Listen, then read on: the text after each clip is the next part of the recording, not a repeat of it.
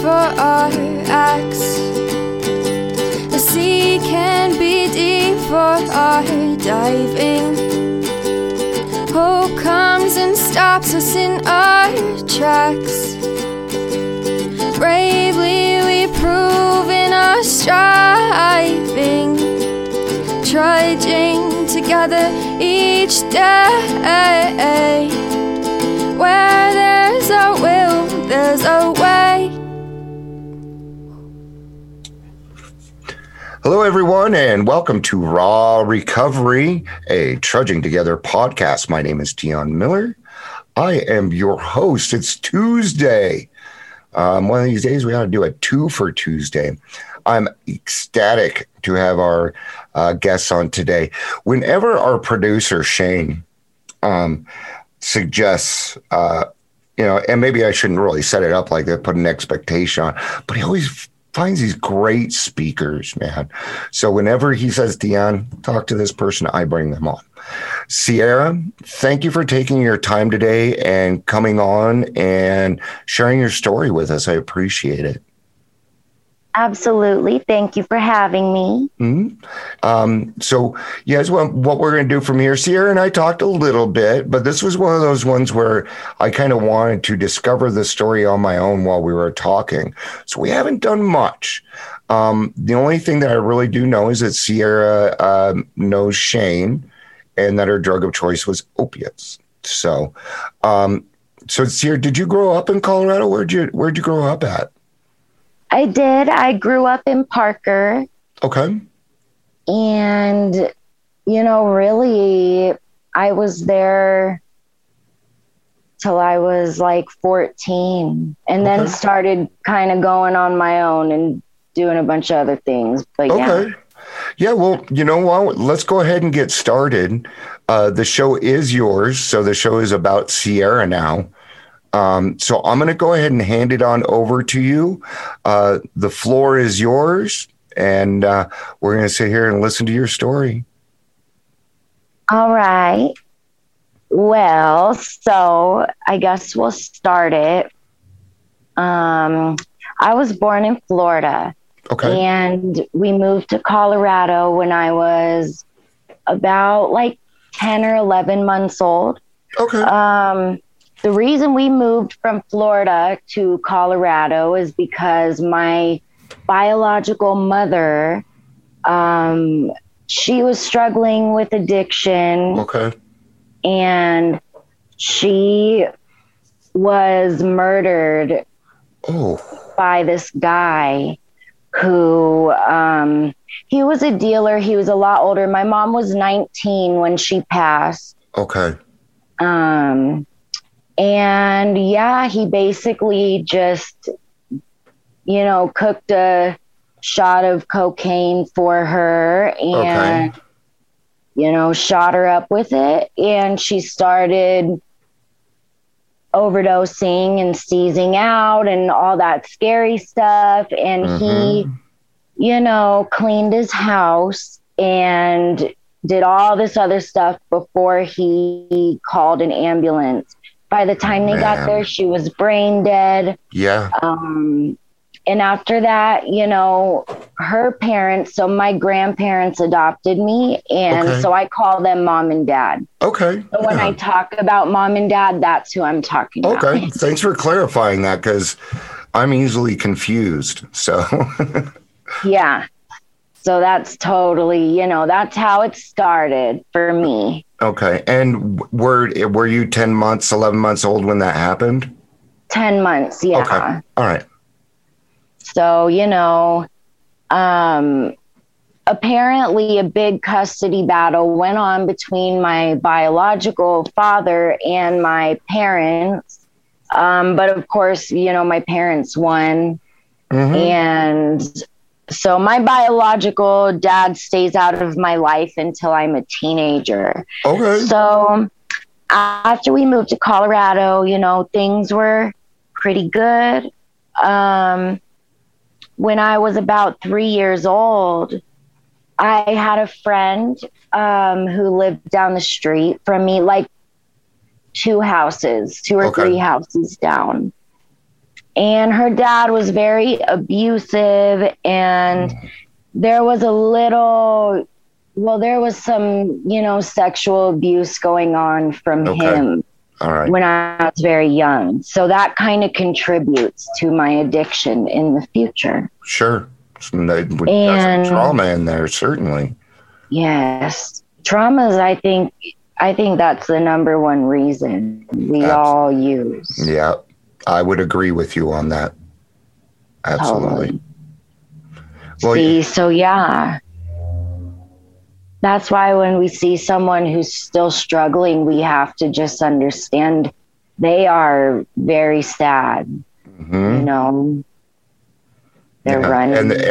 And they were sick just like we used to be, Yeah. But for the grace of God, there goes me. That's me standing in those shoes just a little while back, Absolutely. Doing the same things. Mm-hmm. That is scary. So how did that end up with that? Did you end up moving away from them? Did you let your parents know, or? Nope, I didn't let my parents know until I was a little older. And see, the thing is, it could have been a lot worse, which I'm not saying it wasn't already bad. Yeah, exactly. Yeah. But thankfully, he was molesting me, no penetration or anything. So that's very good. Yeah. So I didn't tell my parents. I didn't really understand it. Yeah. I mean, you just kind of knew it was wrong, but I mean, when you're 3, how do you explain? I mean, yeah. Right. Yeah, it was confusing. So yeah, I did end up telling my mom, maybe when I was like, I don't know, 10, maybe. Okay. By that time, they had already moved, and my mom was like, as I got older, she said that my behaviors when I was younger made a lot more sense. Yep. Mm-hmm. After finding that out, So that, was a big part of it. And then also finding out that my grandparents were not my real parents. That was a big thing for me too. I felt so betrayed and kind of like worthless almost. Like I didn't see my situation as they were like I was so blessed to have a new not a new family, but to have such a great family and to be adopted into the same family and all that. All I could focus on was that my parents didn't want me. Like that's how I felt. So isn't that kind of a culmination of what was going on before?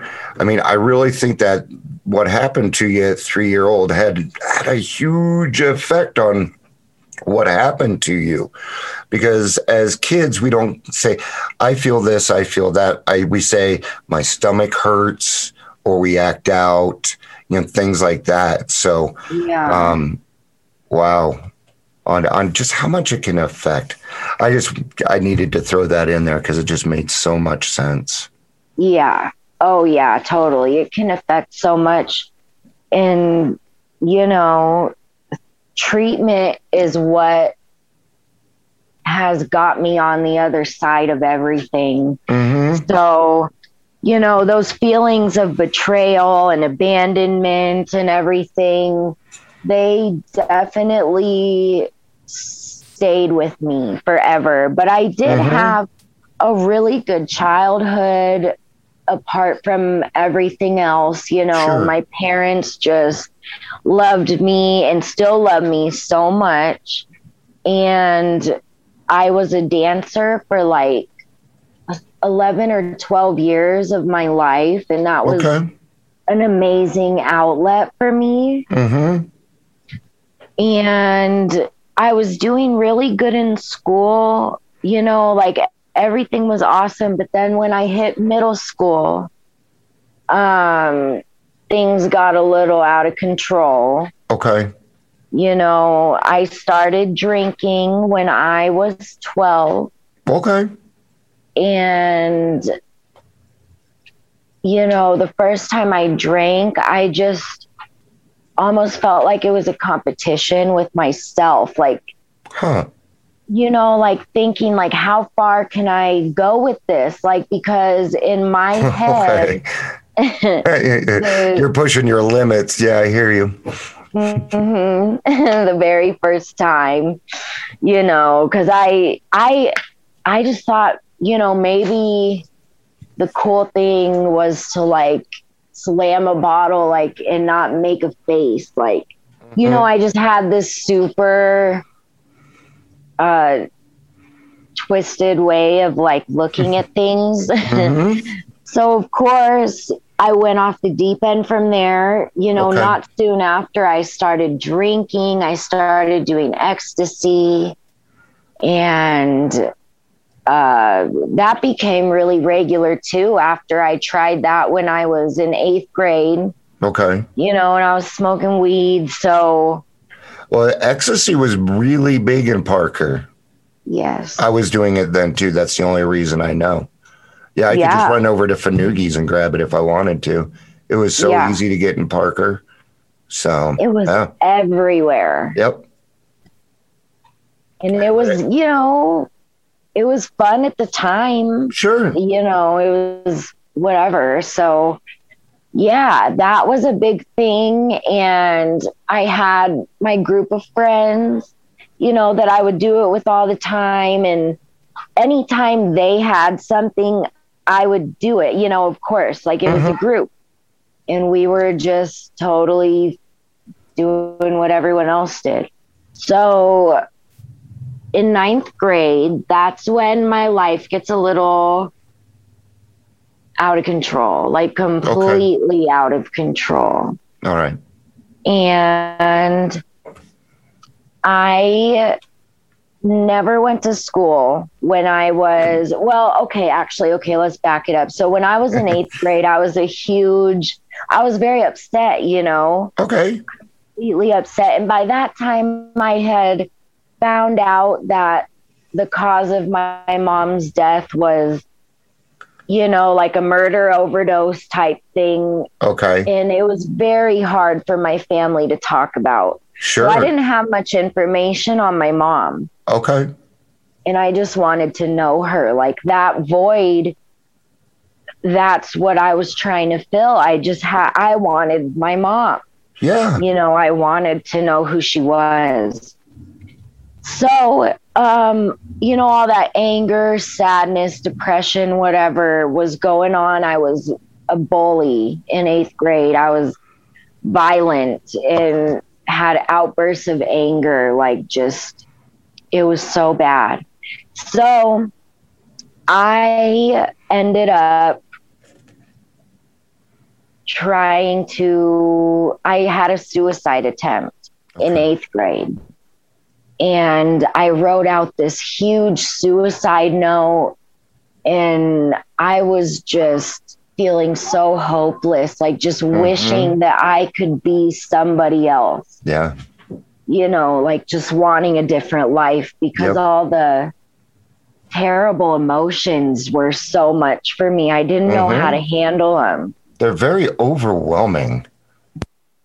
Yeah, absolutely. And they just suffocate you. You feel like you're just drowning in sorrow and you just can't breathe. Yeah. You know. So I hit that point in my life. I took all the pills, that were in the cabinet. Okay. And it was late at night, and then I got really scared, you know. Of course, I second guessed it and went and told my dad. He rushed me to the hospital. Apparently, you know, thankfully I did not put myself into a coma, but they said that my organs were seriously shutting down. You know, it was a close call, but I made it. I went to, you know, a mental health place, like a lockdown one Yeah. for a couple of weeks. Psychiatric centers. I don't even know what they call them anymore. So Yeah, that's what it is. yeah. You know. So after that, nothing changed at all. I mean, Okay. of course, I just kept getting worse and worse. And so ninth grade comes around, you know, I'm never at home ever. Okay. I'm never going to school. I'm in with, you know, the worst kids, you know, like that were around, because I was one of them. We Yeah. were just lost, Yep. really. So, of course, those are the people I attracted. And, you know, one day when we were all ditching school, we were at a barn next to the high school I went to. It was like an abandoned barn, though. Like, Mm-hmm. I don't even think any of us knew who owned it, but everyone would hang out there apparently for like years before us, too. Mm-hmm. So that's where we were all at. And one morning I was just feeling extra, you know, ridiculous, I guess. And I just was ornery, and I had definitely used, but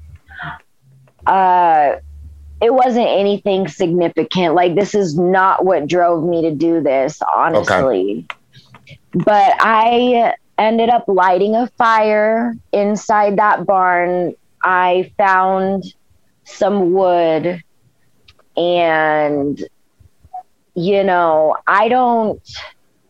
this part of my story I'm very ashamed of, but Okay. honestly, I don't care, because I've come out on the other side of it. Absolutely. And this really proves God's love. Now your story's gold. And forgiveness. Yeah. So when I was, you know, in freshman year, whatever, I start that fire. Well, what I found to start that fire was a wooden cross and a tank of gasoline, you know, like a gas can of it. Yeah. And I poured it all over the cross. There were about 7 other kids there with me. Mm-hmm. I lit it on fire, and I was honestly mad at God. I believed in him. I had grown up with him, so I know he's real. Okay. But I was mad at him because all the pain and trauma I had already endured, you know, I didn't get it. It just didn't make any sense, like I say. Yeah. So me being mad at him, I was yelling things like saying, you know, implying that I was very mad at God. Okay. While this was burning. Sure. Okay. So everyone around me was very uncomfortable, obviously, because it seemed a little satanic or something. Like, I was just young, though, you know, I wasn't thinking it was that You were serious. expressing your feelings the only way you knew how. Yeah. Yes, exactly. And, you know, realizing how big that fire got, I stayed and I put it out. I didn't want anything to happen or anyone to get hurt. Yeah. So, you know, I whacked it out with a rug. Some other kids stayed with me to help me put it out, because I was like, oh my gosh, I just made a huge mistake. Sure. And so at the end of that, the police came in, you know, with their guns drawn. They didn't know what they were going to walk into. No, they didn't. Yeah. So, you know, that was a big thing. Well, and the cops know what happens at the barn. Okay. Even I know about the barn. I grew up in Littleton. I know about the barn. We used to go there after we'd hang out at Daniels Park. So, yeah, the cops know it's there. So when they go walking in there, they're expecting trouble. Yes, literally. And so, you know, they had their guns drawn. Everyone was like, oh my goodness. Of course, I was being sarcastic. I didn't take anything serious. Like, I just was fearless. I don't know what my problem was. So I had a big issue with authority, you know, huge. And so whatever, they bring us inside the school. They had us all write our police reports. After that, so what they were trying to charge me with was burglary and arson. Okay. They were both felonies, which got dropped to criminal tampering. Now, none of this is even on my record, it's juvenile. But that did cause a big problem for me. I mean, I was locked up for 5 years after that. Okay. Off and on, though, I had freedom when I would run away. Okay. So now, when you say locked up, does that mean that you were in juvie, or were you in group homes, treatment centers? Was it a plethora of all of them? All of them. Okay. Yeah. Group homes were very short-lived. I was in a community group home for like a collective 2 months. Okay. And the rest of it, I was in staff secure or completely secured facilities. Okay. Now, because I went through that also at about the same age, and I hadn't done necessarily anything wrong. I was just a very angry person. So they pushed me away again. And that was a big factor for me. That's where a lot of my PTSD comes from. But my question is, I feel like, growing up, I was a little white boy, right? And then I go from white suburbia to group homes, and it's a different world. And I had to learn how to survive. And I became a smarter thief in what happened. So I'm just curious if you went through that also. Absolutely. Okay. Oh, yeah.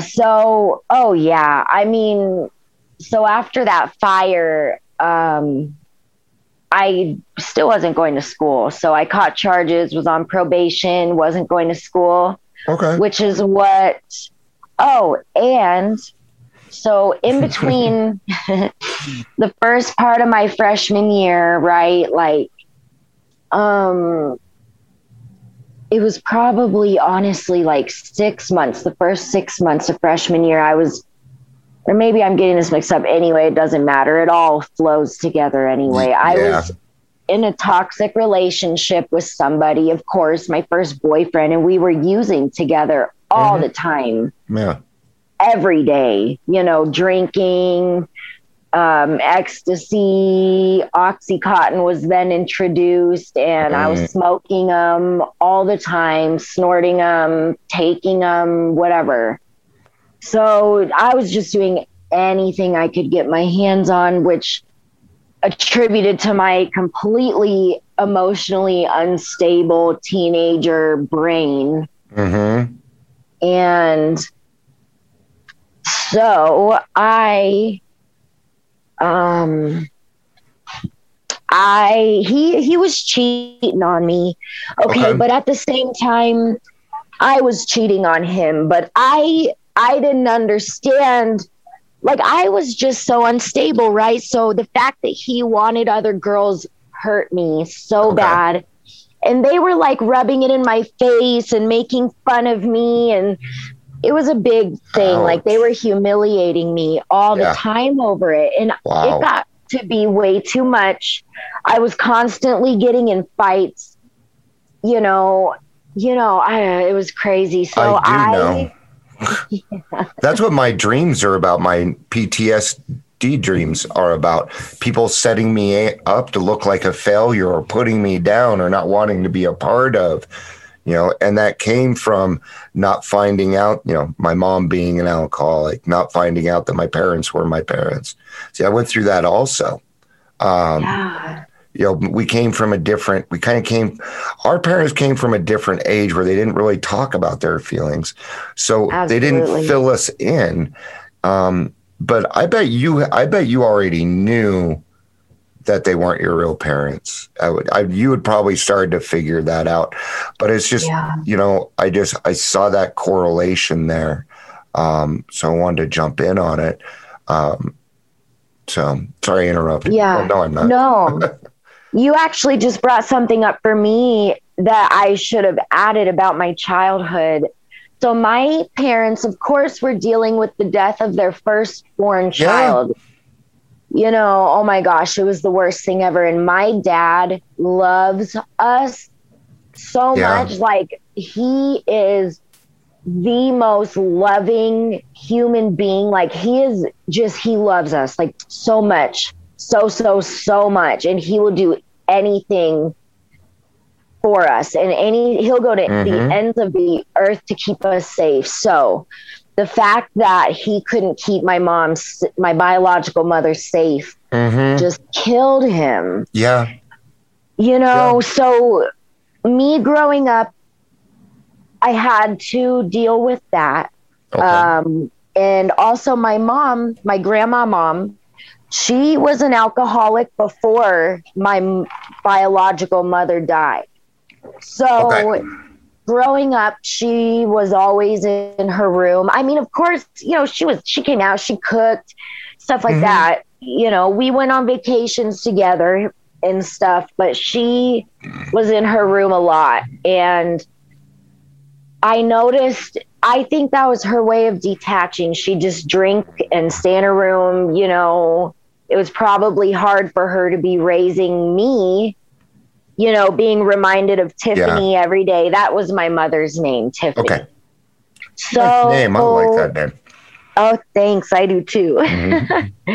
So anyway, and she kind of, you know, wouldn't hug me a lot or say I love you a lot. She was detached. It was her way of dealing with the trauma. Fear. Yeah, absolutely. Yeah. So, you know, that also made me feel a little inadequate, I guess. Yeah. But anyway, jumping forward. So I had another suicide attempt. Okay. Because of the cheating, which I guess I can really blame it on that. But I was just completely unstable and didn't know who I was. I had very low self-esteem. Well, it was a catalyst. So you were already kind of there and they just pushed you right off. So it was the catalyst that made it happen. Yeah. Absolutely. Yeah, you were gaslit. Yes. Oh my goodness, yes. So after that, that suicide attempt, I was already on probation. So I kind of had a team of people now who could tell me what to do and where to go and intervene with stuff like this. So I stayed in a psychiatric unit for 2 weeks. And then I got transferred to my first residential treatment center at the age of 14. Okay. And when I found out that I was going to, I went to Excelsior in Aurora. It's now closed down. But yeah, I went there. Yeah, it kind of, you know, it had a lot its of place fights and craziness. Yeah. But they always had beds and it served a purpose. It really, absolutely. Now there's nothing. And I'd rather have half a shit show than nothing. You know? Yes. So. Absolutely. So, you know, went to Excelsior for 4 months. Okay. Got out and I was still using and drinking and everything. But while I was in Excelsior, actually, my cousin found my biological father on Facebook. Okay.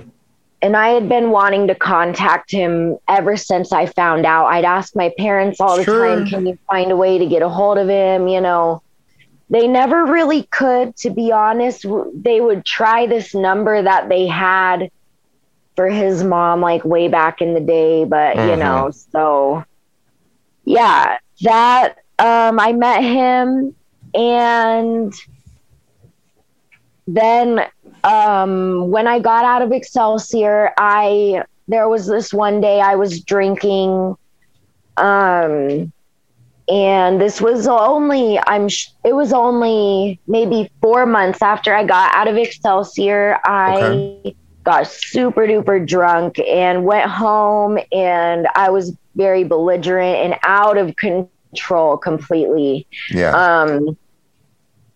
And so my mom, I was trying to leave and she wouldn't let me leave. So she called the police and, they tried to defuse the situation. They let me stay at my apartment. We were living on the 3rd story. Okay. And then they went downstairs, the ambulance, the fire truck, like everyone was there, Then, so they went back downstairs. Right after they went back downstairs, I tried to jump off the balcony. Like Whoa. jumped off the balcony, and my mom, I'm so thankful she caught me. I mean, I don't know how she got over to me so fast, but she caught me by my ankles and pulled me over the balcony. So wow. I was diving face first to the ground. Yeah. So my mom saved my life that day. And lately that instance has been on my mind. I don't know why. I haven't really dealt with that yet in the past few weeks. It's really been in the forefront of my mind. Maybe it's about time to start working on it.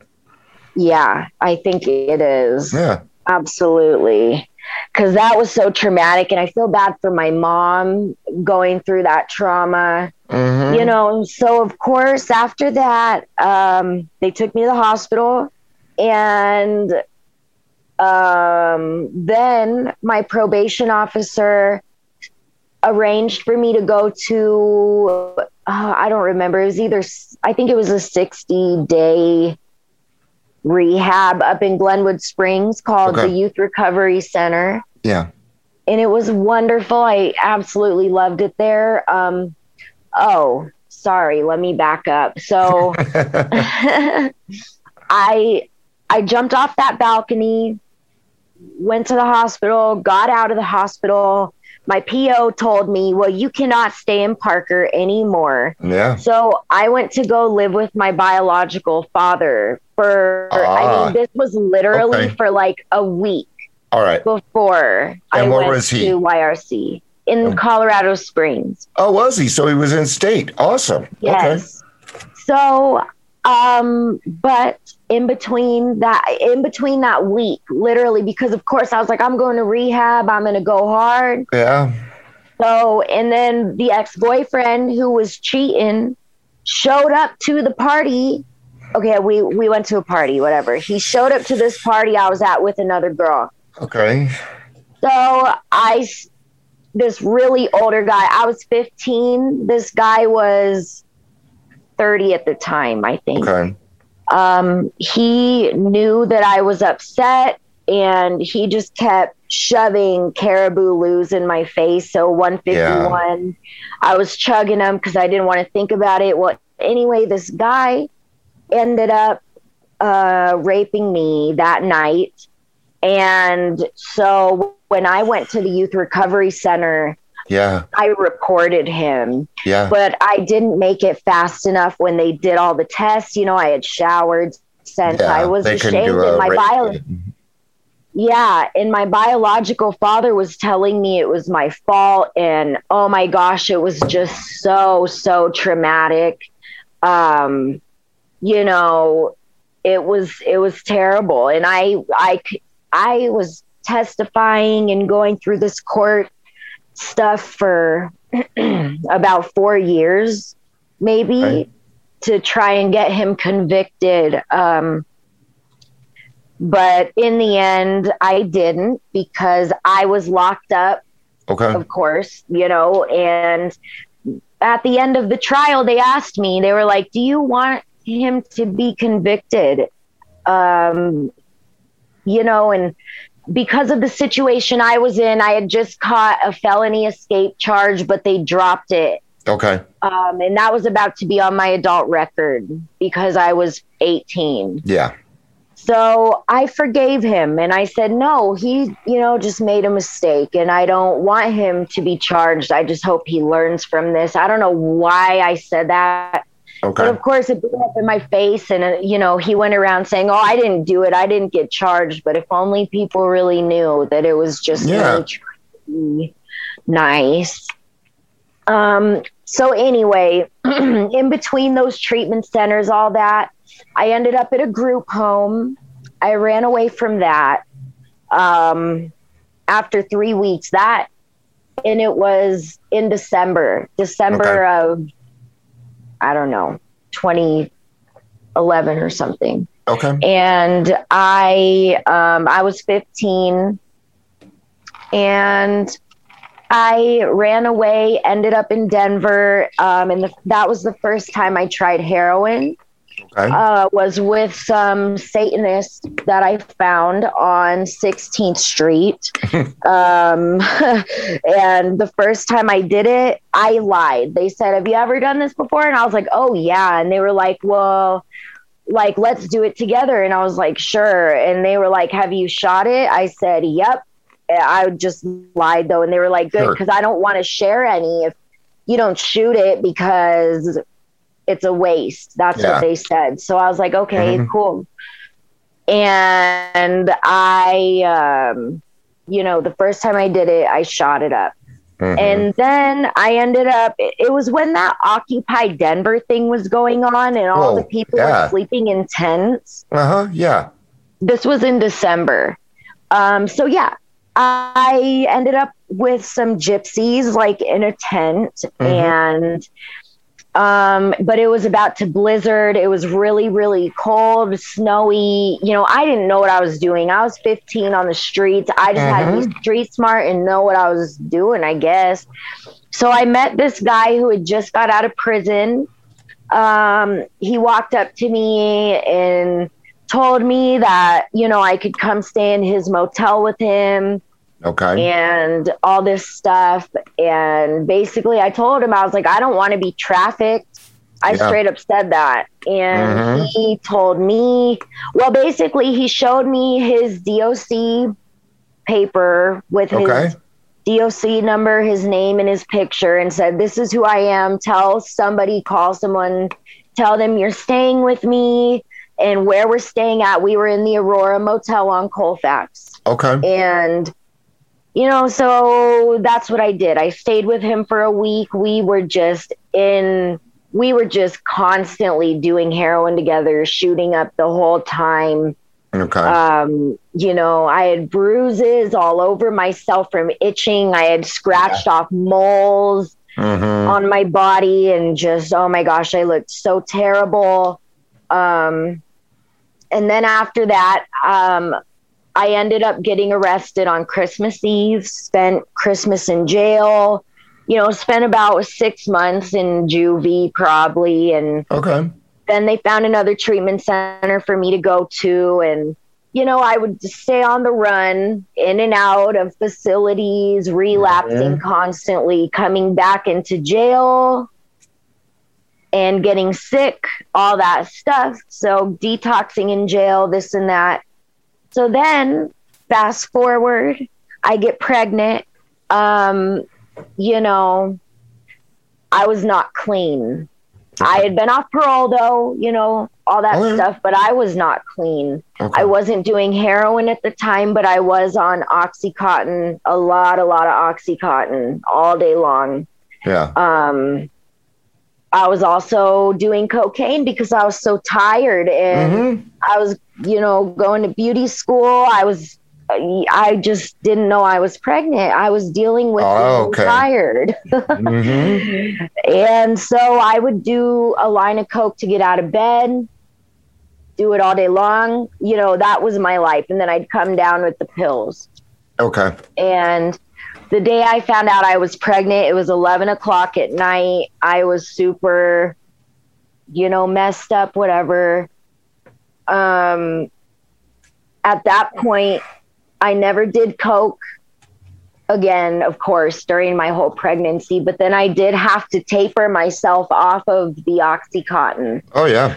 I told my doctor about it. They wanted me to get on Suboxone. I didn't want to do that. So I told my doctor about it, what I was doing and everything. I was very honest.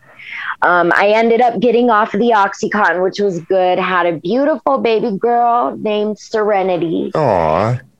She is so amazing. And, I stayed clean for about 3 weeks after I gave birth to her. Then I relapsed on pills on the Oxycontin again. Mm-hmm. From then on, it just spiraled out of control. I ended up relapsing on heroin again. Okay. And got sick and tired of being sick and tired. I literally lost jobs. I'm a cosmetologist. Okay. And I, was working at Floyd's, and I was in the brunt of a serious relapse. Okay. And, they called me out on it, and I had to quit. Okay. And I was nodding out, cutting people's hair. It was very embarrassing. Okay. But, I was just trying to numb the pain. So anyway, I went through, a hard time. I would always just leave my daughter with my mom or my sister or her dad or something, because I never wanted her around, which I'm not saying I was perfect and was able to completely keep her away from me. Of course, I never let her see anything, but, Okay. whatever, that shit made me feel very bad. Yeah, it does. Is So, that we don't want them to see us doing this, so then we just don't spend time with them when we should just not be doing that and going. Yeah, I get it. Absolutely. I was an absentee father for a long time, but I'm not anymore. So that's right. We can redeem ourselves. We really can. And so now I want to get into the recovery part, because that's what I think is the most impactful part of my story. Because, throughout all the jails, rehabs, whatever I was going through, I rekindled my relationship with God completely. And so I became very close to him. We have an amazing relationship, the energy. All right. Sorry about the little disruption, guys. I need a little break. So we're going to get back to it here, Sierra. Apologize for that. That's okay. We were sick and tired of being sick and tired. Absolutely. Okay. Right before I got clean, like where my sober date is now.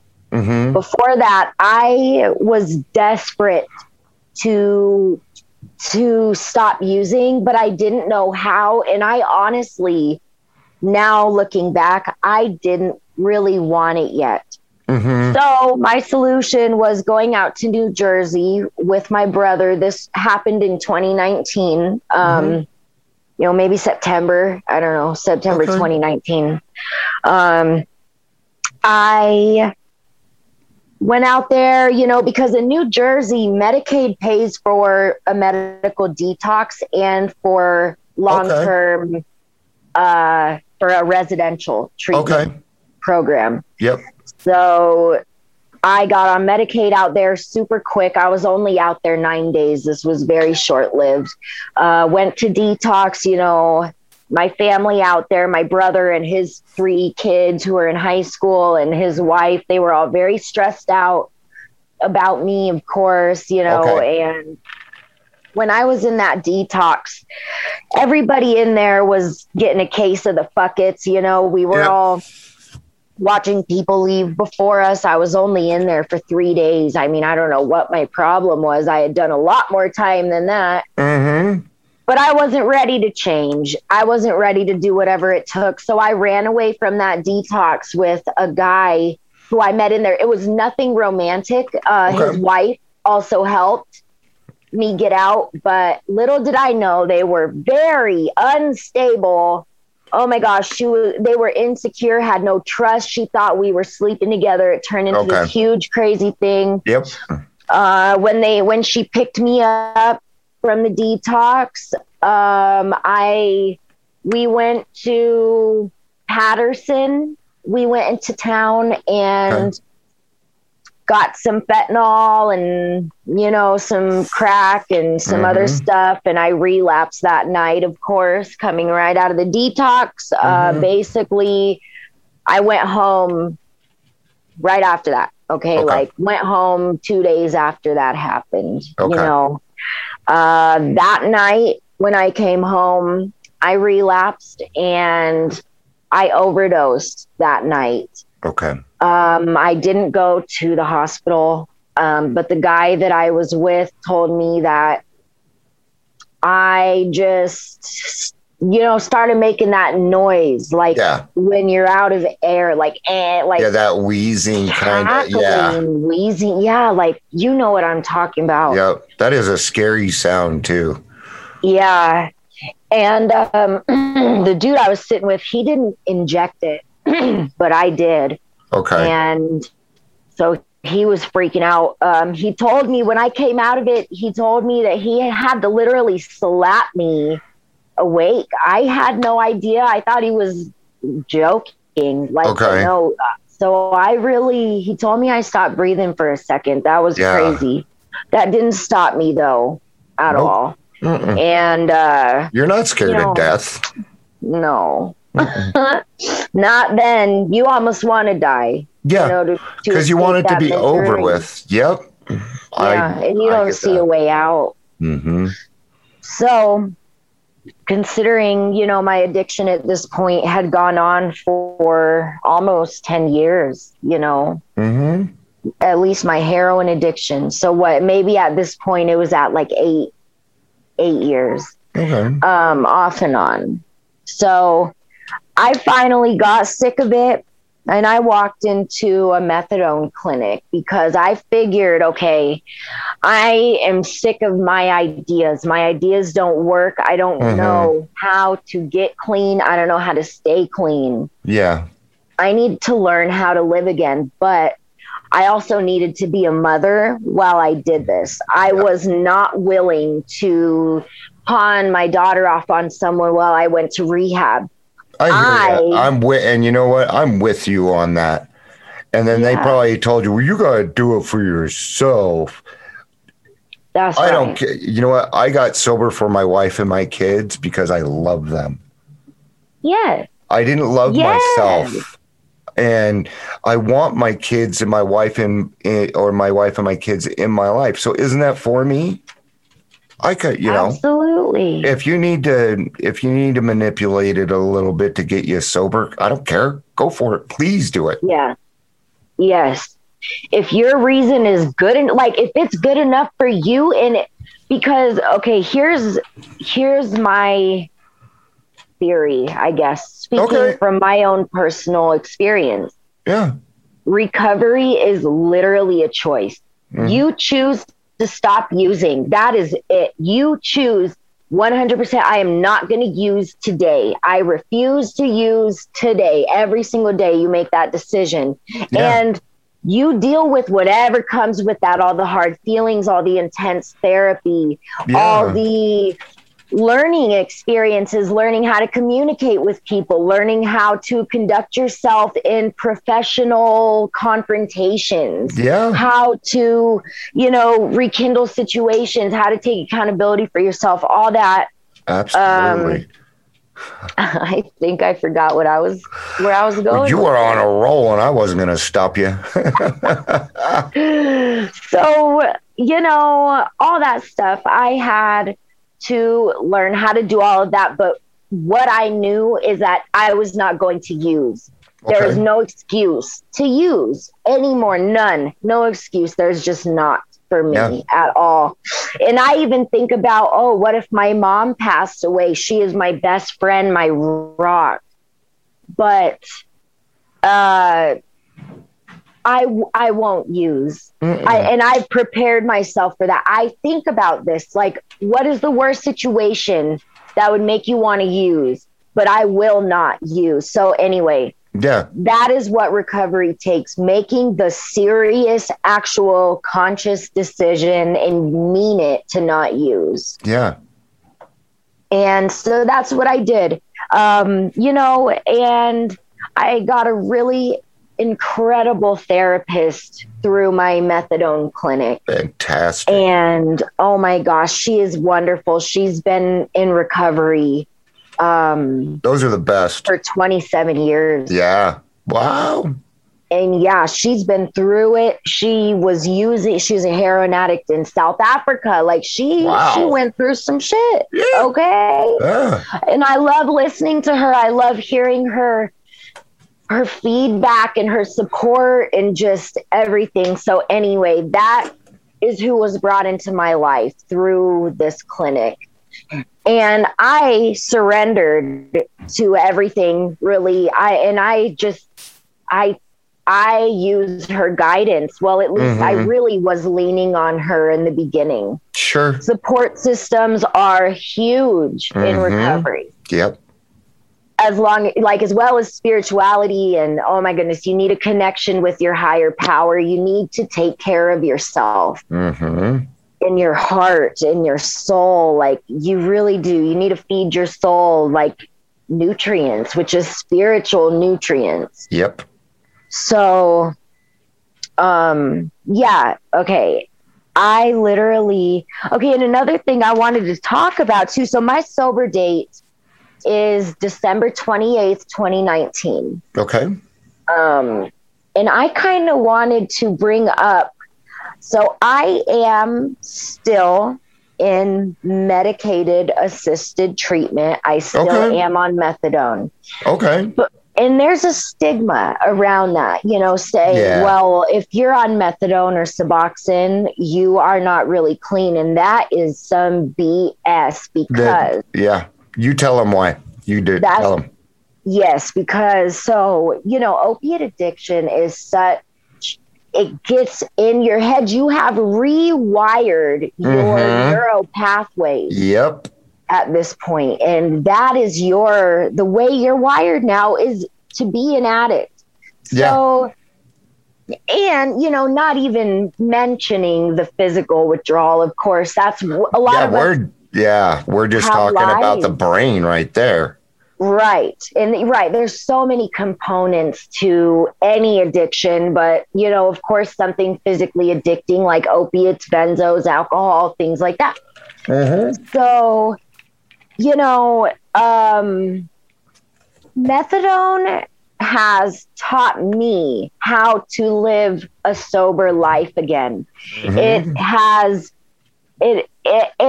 I didn't have to be sick to physically sick and withdraw. That is not an effective way. For some people it is, but most people it is not. No, we have to learn how to live again. We really do. And how to love ourselves again and how to be in our own skin. Because when we're using, we just hate ourselves. I mean, we just want to escape to the point where we don't even know what our own name is, but that never happens because we can't escape ourselves, but we want to.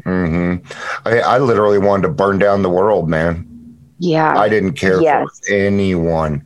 And if you got in the way of my drinking, we're going to have a very serious problem. But I want to cover that. People that tend to say that, well, if you're on Suboxone, then you know what? Dude, shut your mouth because you haven't been there. You don't know. You don't want to know. So go sit in the freaking corner. Fortunately for me, my mom had pounded into my head that I had a problem unlike other people. So I stayed away from drugs. And I was lucky in that sense. So who am I to say that's wrong? I mean, is Suboxone destroying your life? No. Is it destroying your relationships? No. Is it making you better? Yes. I take head meds. I take duloxetine. Every now and again, my PTS flares up. My doctor gives me Ativan. I hand it straight to my wife. Yeah. I wasn't a drug addict, but I still got to be accountable. Right? Because, And a lot of times it just sits there because now I have it and I feel comfortable and now I don't need it. So sometimes it's just the action of a doctor saying, yeah, you're right. You are going through that and I believe you. So Sierra, way to advocate for yourself. I think that's a huge part of recovery is advocating for ourselves because we matter, man. We do. Yes. Absolutely. If you guys hear me muting here and there, so people are coming home. So what's life like for you now? So you look bright-eyed. You look healthy. You look good. Thank you. It's wonderful. Life is wonderful. Like literally. So, and I am actively every 2 weeks because I'm at the highest level in my methadone clinic. I pick up my medication every 2 weeks. I have had all clean UAs since December, 2019. Yeah, I got that's clean. What matters to me, man. Oh yeah. It's Progress. Just incredible. Like, and I love that I have proof, like anytime if anyone wants to like accuse me of, oh, maybe you're acting different. I'm like, go buy a UA right now. Let me take it because I'm so proud of my progress. And I, I have, people in my life, like my family, some of my family are not sober, clean and sober. So there are sometimes there has been heroin around me. Sometimes there has been cocaine around me. Okay. But I stay sober and I walk away as fast as, of course, like I don't know it's going to come up, but when it does. Sure. Yeah. I mean, if you knew, you wouldn't be there. So. Straight up. Right. Yeah. So you're not going to put yourself in those. Well, you're rewiring your brain. So your day is about, got to pick up the kids. I have a podcast at this. I got a meeting. It's filled with healthy choices that we've made. And that's how we become different. What's your relationship like with your daughter now? Oh my gosh, dude. We are best friends. Oh, that's you don't understand. Like every 5 seconds, she's always like, I love you, Mom. Aww. You're so precious. You're so amazing. I love you. But that's because these are things I say to her constantly. I'm constantly hugging her, kissing her, telling her she's so smart, so beautiful, intelligent, funny, inspirational. I tell her all of these things and I spend so much time with her and on her development. Good for you. Oh my gosh, I dip into my parenting curriculum that I purchased, and I do my step work through the Narcotics Anonymous book or whatever, the step working guide. Certainly. I do my therapy every week. It's so wonderful. So she sees you doing this stuff all the time. And now that's going to be, we're breaking generational addiction. Yes. That's what you're doing is you're breaking the cycle. Good on you. I'm very determined to do that as well. And I'm going to raise Serenity kind of in a treatment-like environment. I mean, not really, but I'm going principles. to make sure, that we focus on healthy coping throughout her childhood. Yeah. She's going to know how to express her emotions. Hopefully, I'm going to do the things that I can to hopefully deter an addiction. Hopefully she won't have to numb herself. And if she does, I'll deal with it then too. And I'll love her through it. I'm not going to set any expectations, but I'm going to do what I can through what I've learned to give her a different life. Yeah, that's prevention.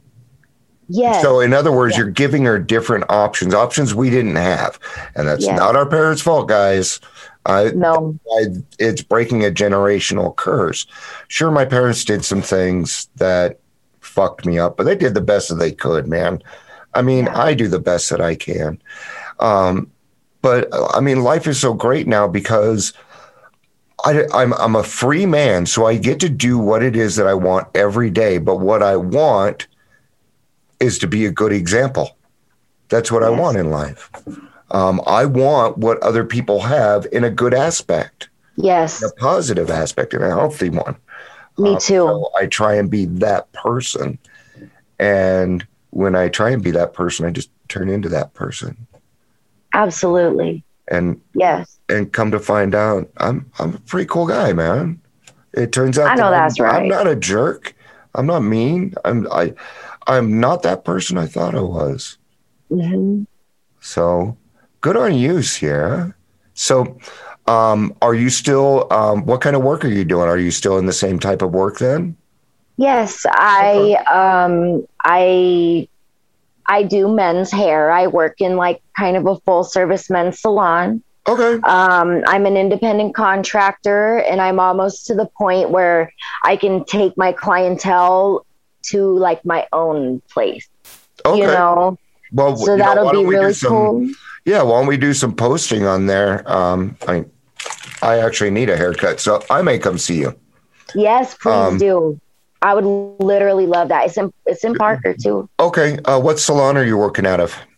Lady Jane's, right Lady next Jane's. to Duncan. Okay, so Lady Jane's, guys. Duncan. Lincoln that's right. And Parker. Yeah, Lincoln and Parker over there.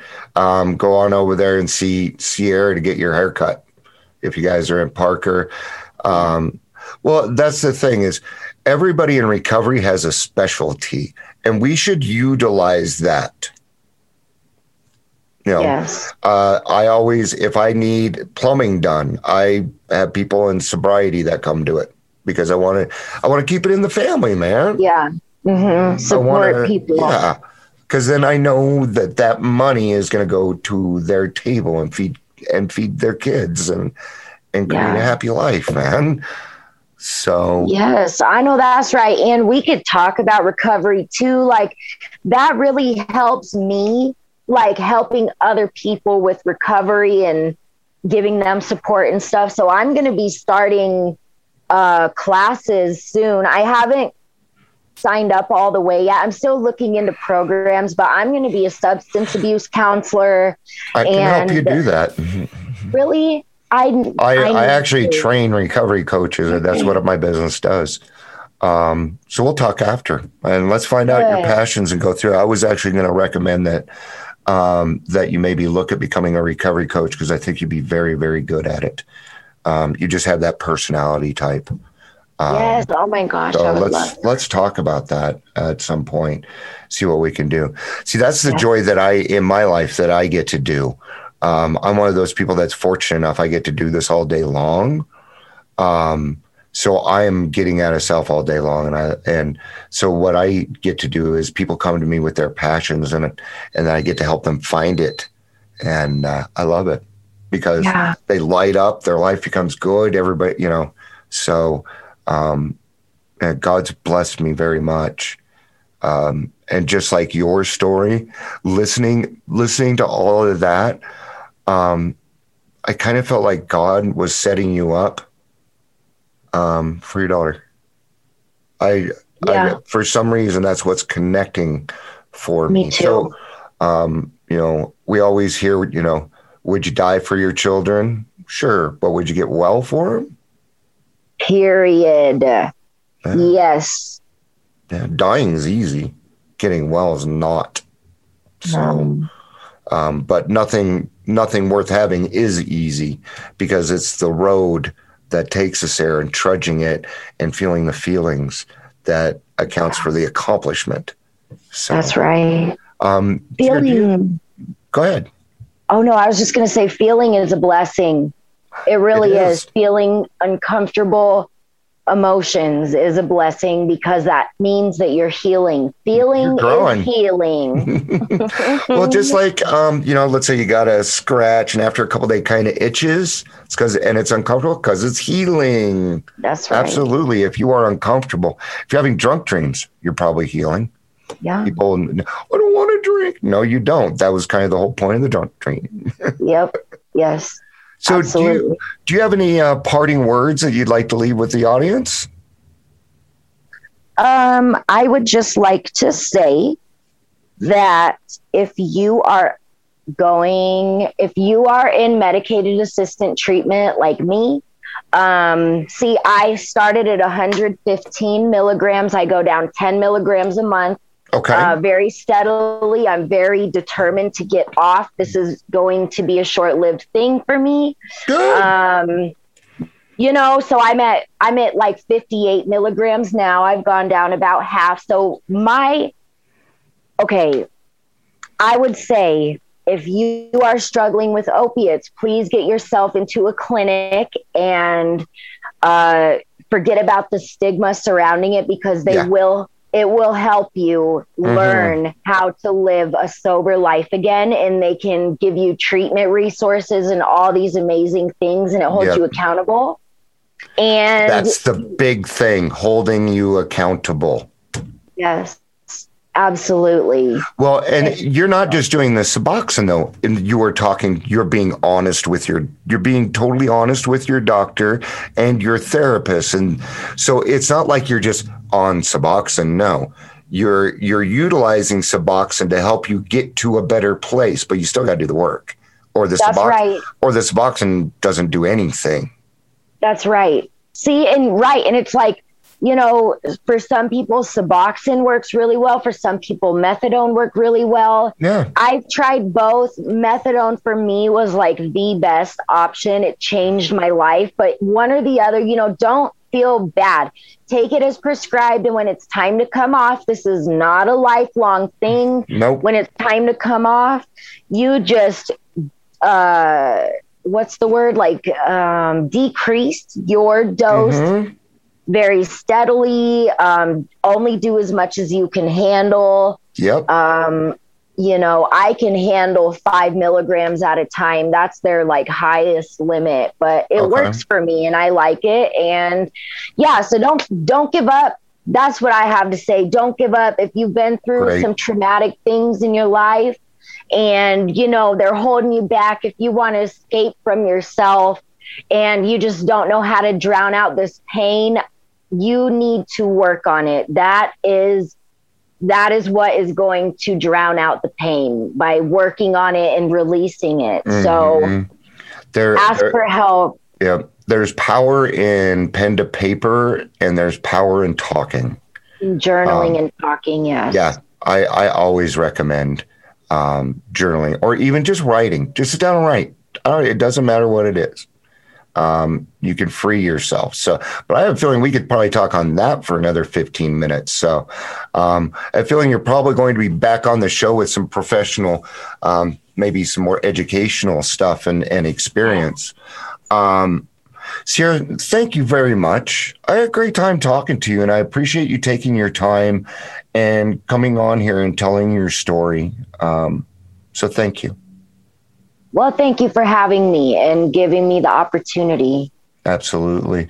Yeah, we kind of, you know, this almost didn't happen, but Sierra and I we were just like, hey, that works. So it worked out for us. So, well, everybody, thank you for being on. What a great story. What a great story. If I'm going to say anything to end on this, I'm going to go with what Sierra was saying. Don't fight stigma. Don't battle it. People are people. They're going to do. Who cares what they think? Right. Because I'm going to tell you, the only person that matters is you. It's between you and God. Nobody else matters, right? So, and if somebody does have a problem with it, feel free to give me a call. I'll go ahead and put my foot up their ass. I don't have a problem. Yep. Yeah. Everybody's recovery looks different. Yeah. So don't let people determine that for you. That's between you and God. Be honest with yourself. Be honest with your sponsor, your doctors, your therapist, and then follow direction. I'm telling you, you'll make it. You'll make it. Absolutely. All right, guys. This has been another episode of Raw Recovery, a Trudging Together podcast. I love you guys. You know I do. Peace out and have a day.